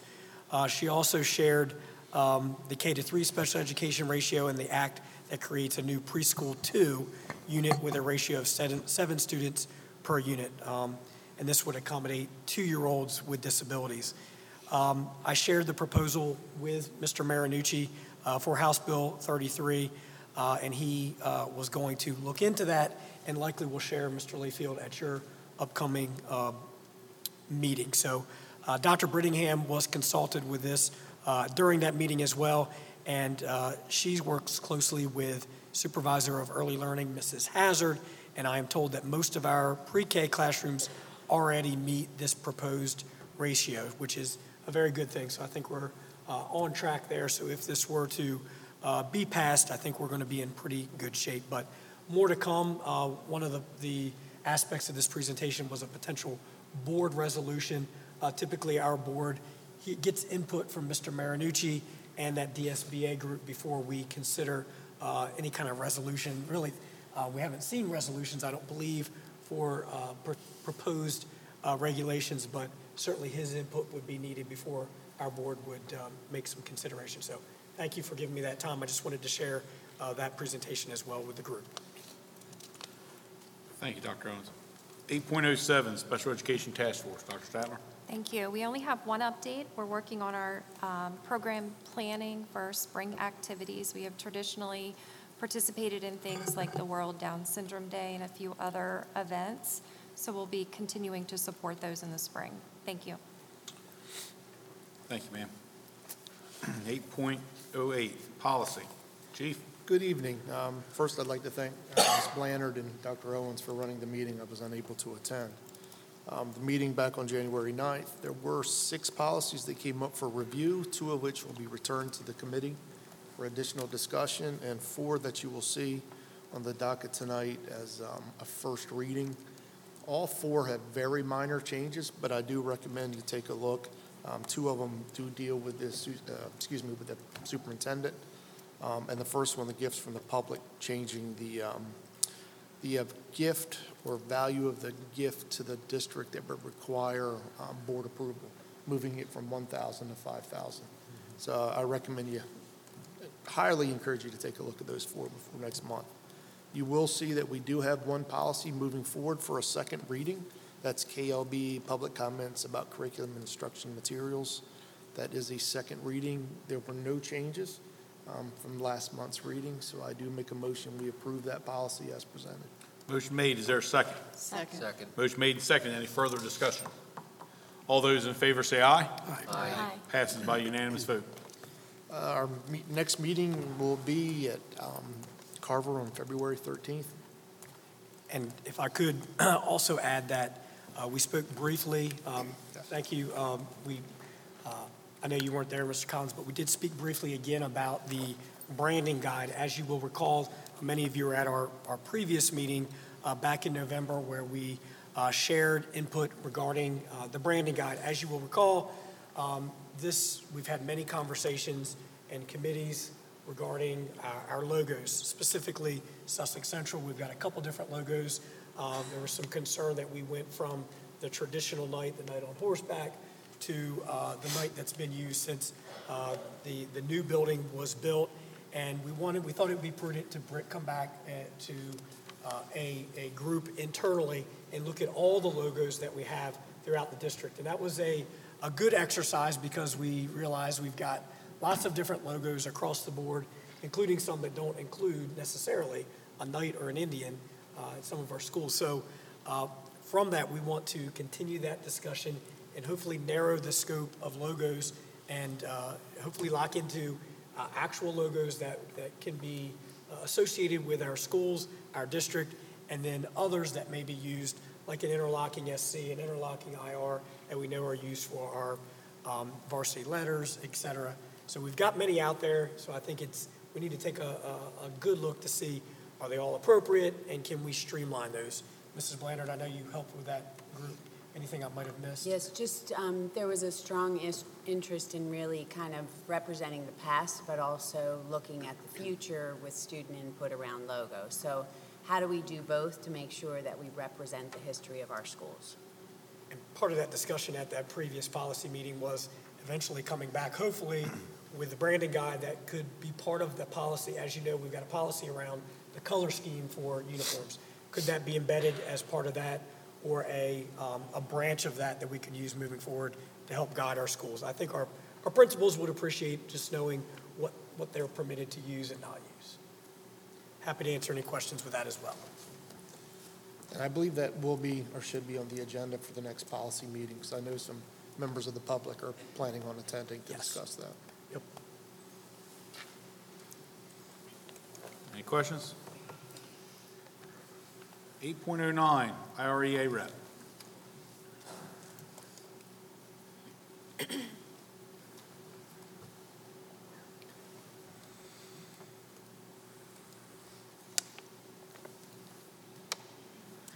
Good evening. I'm Blair Catlin Brown. I'm the association rep for IREA at Southern Delaware School of the Arts. Some local updates. The secretaries and paras are excited to finalize dates so they can begin their negotiations. We also look forward to working with the district to finalize the 2023-2024 district calendar. Several members of IREA met with district staff to thoroughly go through funding and staffing at the ELC. We appreciate those in attendance for meeting with us to clarify the information. It was explained to us, kind of echoing what Dr. Owens had talked about, that the ELC meets or exceeds all state staffing ratios, and that many of the staffing positions are front-loaded to handle the influx of students that come throughout the year. Again, we thank everyone for taking the time to clarify all of that for us. Again, thank you, Dr. Owens, for sharing the information on the pre-K funding resolution. We look forward to hearing what DSBA's feedback is going to be so we can, again, see what we can do to support the state on those endeavors. To amplify, Melissa Abbott, who spoke earlier, again, please remember any monetary or item donations for the March 10th IRA scholarship can go to her so we can have an amazing fundraising event at the Indian River Senior Center. And I know everyone was all at Twitter with this. I think we speak for most of us, if not all educators, when I say we were happy to hear Governor Carney's press conference this last week, where he talked about his educational funding proposals for the fiscal year 24 budget. His proposed educational funding includes pay raises for educators, which is a welcome step forward in tackling the teacher recruitment and retention crisis. IREA joins Delaware State Education Committee Chair Laura Sturgeon in stating that while these increases are needed to match educator pay in neighboring states and is very much appreciated, any pay raises are only one piece of the puzzle, and we join her in continued calls for class size limits and adequate teacher preparation time.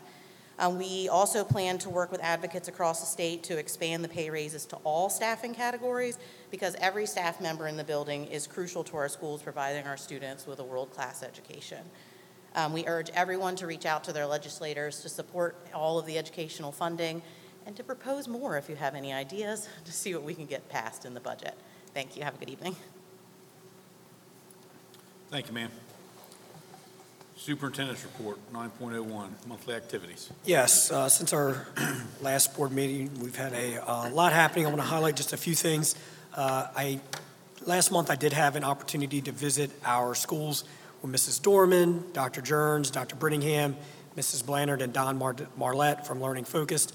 I was able to see great lessons in progress while visiting with our students and staff. So I want to extend a thank you to our principals who took us around to many of their classrooms, and a special thank you to the teachers that allowed us to come in and interrupt a little bit of their class time there to kind of see all the great things that are going, and some amazing work is happening in our classrooms. So we look forward to visiting again next month. As a member of the state's newly formed lead advisory work group, I've been participating in meetings related to the lead water sampling that we talked a little bit about tonight that's going on across the state. With regard to our testing, our district is, as we mentioned, one of the first to test, and thus our results are coming in now. We've got about half the results in so far, and as we receive results, I just want to reiterate that we do notify our staff and our families of our results. If anything is elevated or detected, those impacted water sources are immediately taken out offline, and remediation measures are implemented at those fixtures. These sources will not be turned back on until those remediation efforts are completed and resamples fall within our acceptable ranges. I want to highlight on January 23rd through the 25th, Ocean View PD is hosting the National Association of School Resource Officers for the state of Delaware. And surrounding areas are our Eastern Shore area. On the morning of the last day, that's January 25th, Instructor Joey Melvin, who many of you will remember, our SRO from Georgetown, will lead the team through a building assessment at Lower Baltimore Elementary. The assessment will take about 2 hours in the morning after drop-off and will include an exterior and interior safety assessment. The class includes about 10 SROs or future SROs, and the school would be advising their parents of the activity and increased police presence at and around the school. Our food pantry, which is supported by the Harry K. Foundation, has supported 82 families in the last 2 weeks. I think that's an amazing job for the folks that help support our food pantry, and 82 families are benefiting from that just in the last 2 weeks. Our coat giveaway, which many of you have heard about and are excited about as part of the Project Kudos campaign, has been a tremendous success thus far. Our first event was at the Frankfurt Fire Hall on January 17th, and again was a huge success. Our next event is tomorrow from 2 to 5 at Grace United Methodist Church in Georgetown, and our final event is the 30th at Millsboro Middle School, again 2 to 5, and in total we will be supporting students by providing 350 coats. So looking forward to that continuing. And finally, good news that we learned just today, Brent Crandall from Indian River High School is the Gatorade Delaware Cross Country Player of the Year for 22-23. And if that sounds familiar, that's because this is her second straight year receiving that honor. So Bryn has won the girls, state girls cross country championship each of the past 2 years. And the district, if you're interested, the district has won 10 Gatorade Player of the Year awards since the program's inception in 1985. And Bryn is the district's first two-time winner. So we will be sure to recognize Bryn at an upcoming board meeting here with you all. So again, a busy few weeks, and that concludes my update. Happy to answer any questions. Any questions? Nice job. 9.02, district calendar changes. Yes, several changes here. First is North Georgetown Elementary Spring Concert from May 18th to May 17th at 6 p.m. The second is change Georgetown Elementary's Spring Book Fair from May 1st through 8th to May 8th through the 15th. Number 3 is a district calendar change additions reminder on March 22nd only Indian River High School 11th grade students report to school for SAT testing. On April 26th, same Indian River High School 9th and 10th graders report to school for PSAT testing. And similarly, on March 28th, only Sussex Central High School 11th graders report for SAT testing. On April 26th, only Sussex Central High School 9th and 10th graders report for SAT testing. So each of those, we ask for action. Happy to answer any questions on those as well. Is there a motion to accept those changes? So moved. Motion made. Is there a second? Second. Motion made and second. Any further discussion? All those in favor say aye. Aye. Those opposed? Passes by unanimous vote. Is there a motion to approve the financial summaries for the month ending in December 31st? So moved. Motion made. Is there a second? Second. Motion made and second. Any further discussion? All those in favor say aye. Aye. Those opposed? Passes by unanimous vote. Ma'am? Yes, the reports on your board docs are through December 31st. We were 50% of the way through the fiscal year, and they have been updated for the final budgets that the board approved in December. At that point, we had received 92% of our total budgeted revenue and 93% of our total budgeted discretionary revenue, and 97% of our budgeted local tax revenue. Interest rates remain at zero, so we did not collect any interest. We have spent 32% of total budgeted expenses and 54% of total discretionary expenses. The tuition-funded classrooms have spent 44% of projected expenditures, and Howard Tiannis 50% of projected expenses. Okay. Is there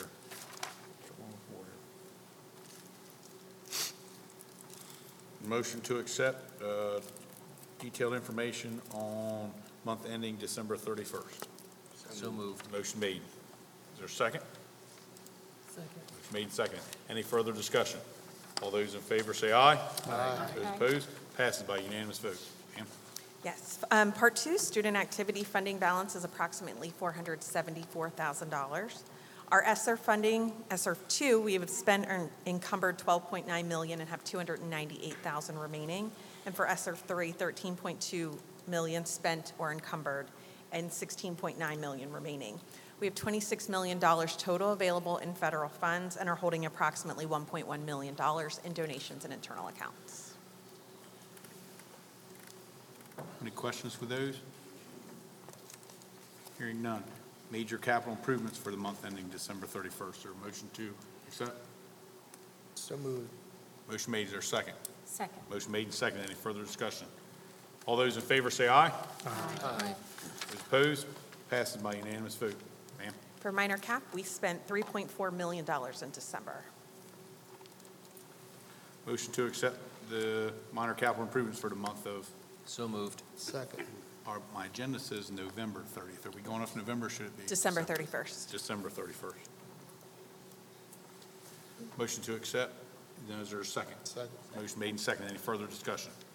All those in favor say aye. Aye. Those opposed? Passes by unanimous vote. 10.05, financial position report. Yes. Oh, let me give you the minor cap update first. We spent approximately $12.5 million in minor cap funds and have a balance of approximately $1.8 million remaining. And then for the financial position report, this is the report we do 3 times a year to project out our revenues and expenses through the end of the year.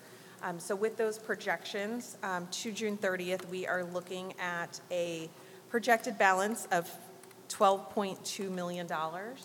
For your information, that's down approximately $3.9 million from this time last year, but it's not surprising given the one-time items and like this 27th pay and those things that are coming. But obviously something that we will still continue to keep an eye on. Thank you. Is there any motion to accept financial position report? So moved. Motion made. Is there a second?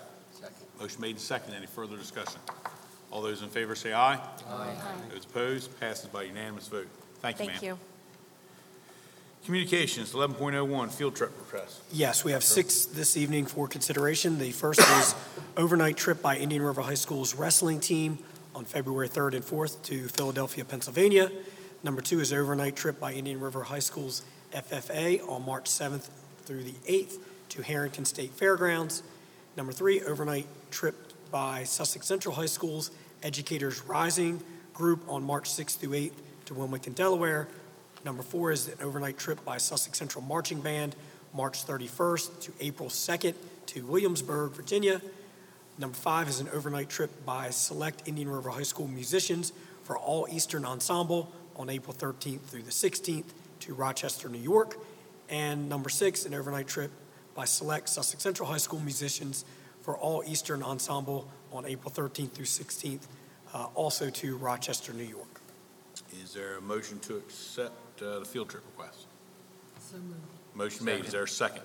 Second. Motion made and seconded. Any further discussion? All those in favor say aye. Aye. Those opposed? Passed by unanimous vote. 11.02, use of facilities request. Yes, just one request this evening, use of Sussex Central High School's main gym and varsity football field by community-inspired actions on Sunday, March 19th, 2023, and that is a kidney awareness event. So they're partnering with a few different organizations and would like to use our facility, again, March 19th. Motion to accept? Second?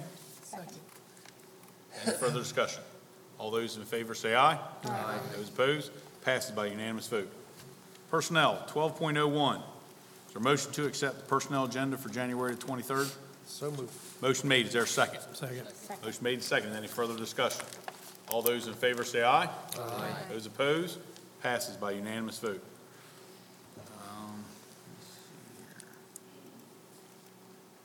Personnel addendum for January the 23rd. Is there a motion to accept? Motion made. Is there a second? Second. Motion made and seconded. Any further discussion? All those in favor say aye. Aye. Those opposed? Passes by unanimous vote. Contractual agenda for January the 23rd. Is there a motion to accept? So moved. Motion made and seconded. Any further discussion? All those in favor say aye. Aye. Those opposed? Passes by unanimous vote. Student hearings. Student hearing 13.01. Is there a student hearing 1301, the number is 23-76. Is there a motion to go along with the recommendation? Motion to accept the hearing officer's recommendation. Motion made. Is there a second? Second. Any further discussion?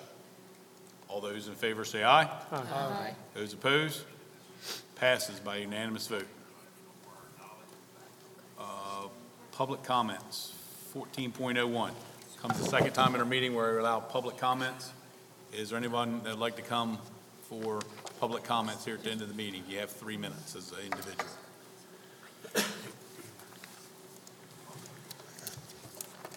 Hello again, Christina Wright. Mr. Layfield, I have a question. Are you aware of the 2 assaults that happened to my son? We don't normally do an interaction back and forth with the board, but we are aware of an incident that occurred at the school. For the audience, I have a 9-year-old who attends JMC, 4th grade, who was in specials, whom JMC houses a program called the High Roads Program. Try to look that up in the Indian River School District website. It's brutal. It's torture.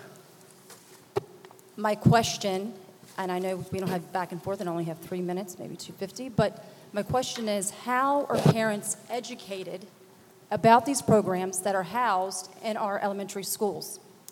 On 11/21, my son went to the computer teacher to state that he was being poked by one of the offenders. 20 minutes later, my son is pushed, he hit his head on the wall, he fell to the ground, he was kicked, and he was punched. And I get a call, it's unsubstantiated, boys being boys. His father and I accepted that, not knowing the whole full picture that these children are in these behavioral programs, the high school, High Road program.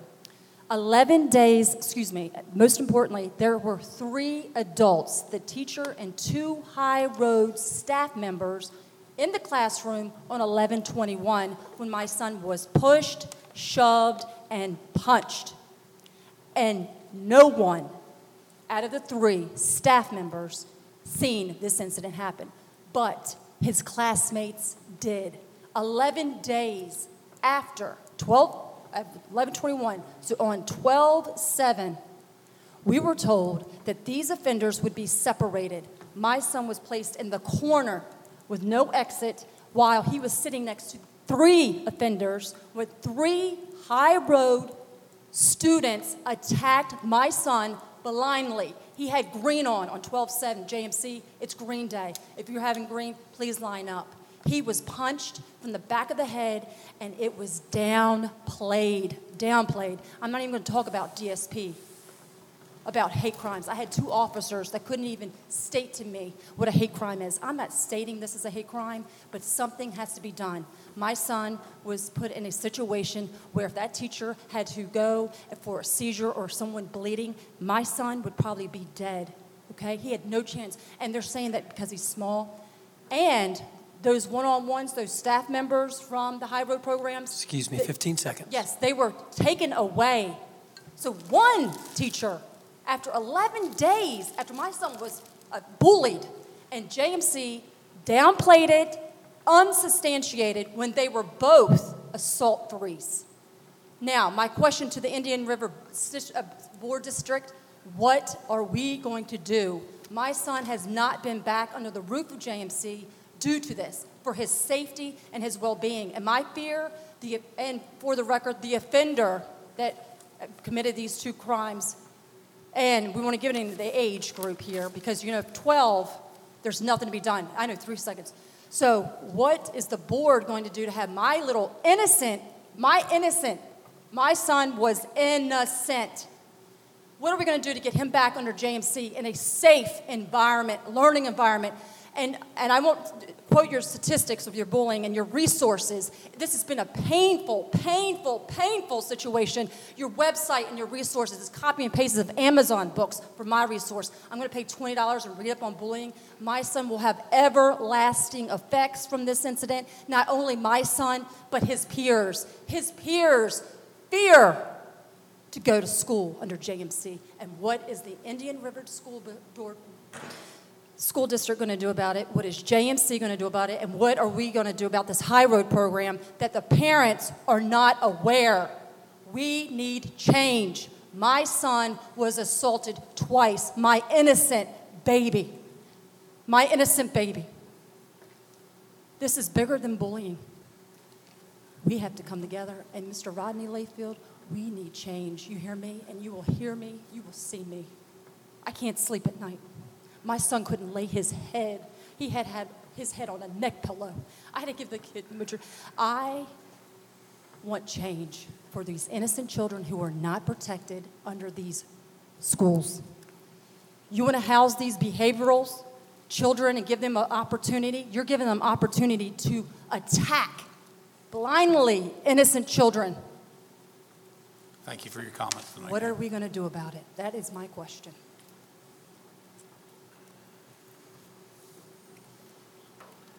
Is there anyone else who'd like to come up and speak for 3 minutes here, public session, before we close? Hearing or seeing none. 15.01, meeting is adjourned. Thank you.